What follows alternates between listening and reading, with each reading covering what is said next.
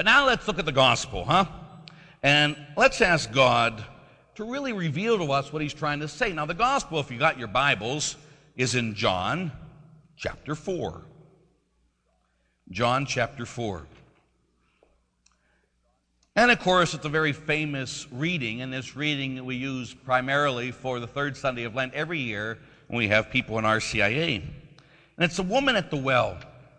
Now, if we go through this very briefly, Jesus is sitting there, and this woman comes to him. Now, there's a couple things you got to know. First of all, it was not permitted for a Jewish man to speak to a woman alone. Not permitted in the Jewish law. They weren't allowed to speak at a woman. You weren't allowed to touch a woman. If you ever meet any Orthodox men, or in Erie, we have one guy out at Barron with me. They're not even allowed to shake a woman's hand because it's improper. So here we got this image. Here's Christ, not even allowed to talk to a woman. First law he breaks is that one. He talks to her. Now, beyond all that, she was a Samaritan. Jews hated Samaritans. They didn't get along. Each one thought they were better than the other, and so they just completely ignored each other. So that's what happens when Jesus says, "Give me a drink," and she looks at him and says, "You're asking me, a Samaritan and a woman, for a drink?" You know, going against all the cultural norms that was happening there. And then he says, but what he thirsted for is the same thing Jesus thirsts for you, from you today. Jesus thirsted for her faith. And Jesus today thirsts for your faith. He wants to have this encounter with you. And what he asks for you in this encounter is that you would believe in him. So Jesus says to you, would you give me a drink? Would you try me? Would you surrender to me? Would you give me your faith today? The invitation of Christ is for each of us to come to him in faith and make an act of faith that Christ, you are who you said you are.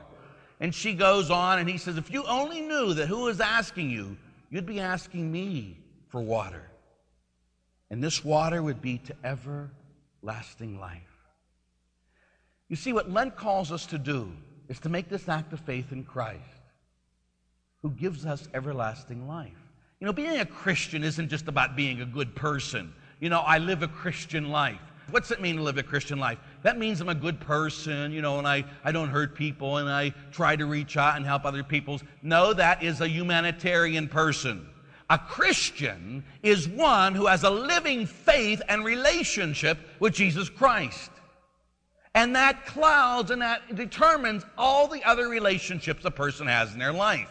It's not the divine rabbit's foot God we pull out when we need him so we go to heaven, and so we do well at the hockey game tonight, and so we do well at the when I'm going to get everything I want, and help me do well on my test, and help me to get this job, help me. Divine rabbit's foot, pull him out, rub him a little bit, and put him back.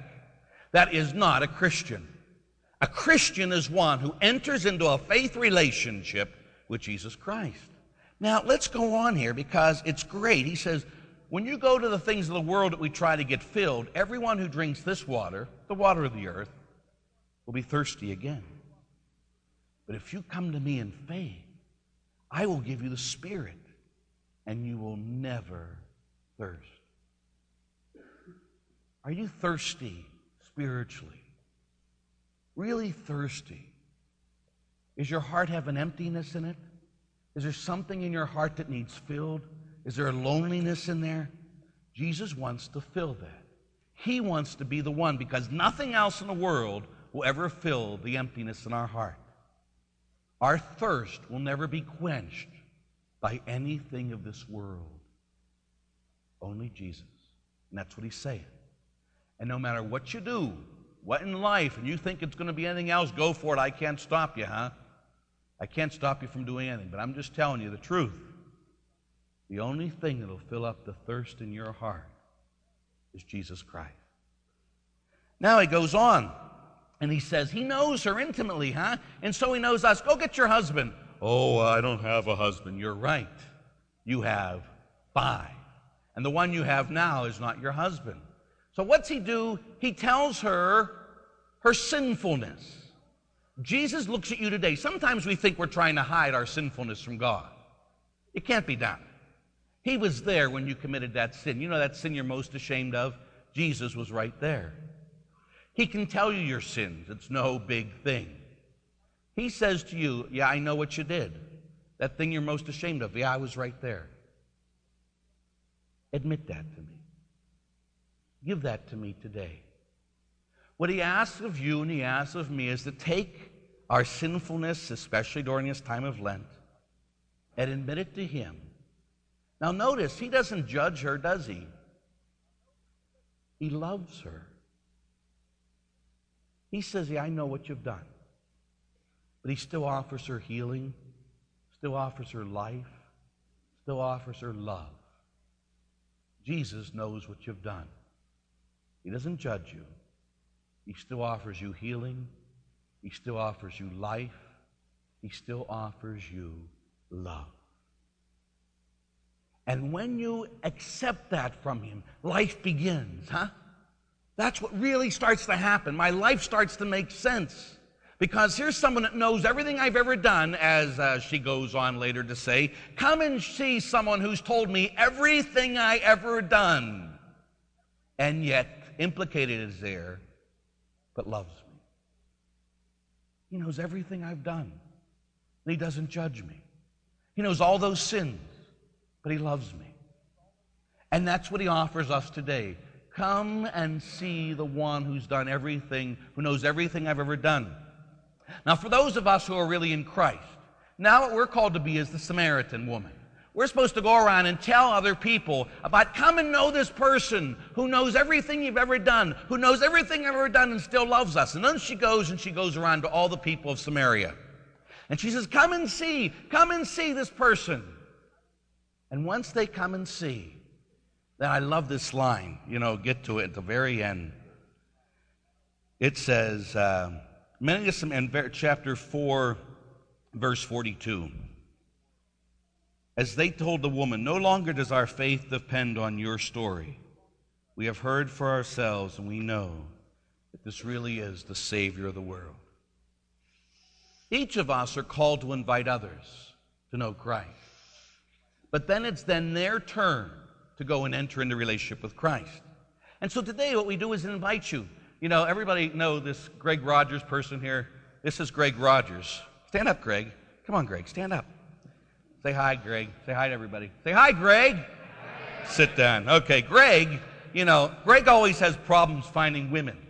So once we're out one day, and as we were out we were at a football game, and he come over and he come to me and said, hey, Father, I'm his confirmation sponsor. I said, yes, Greg. And he says, that girl over there, she looks really hot.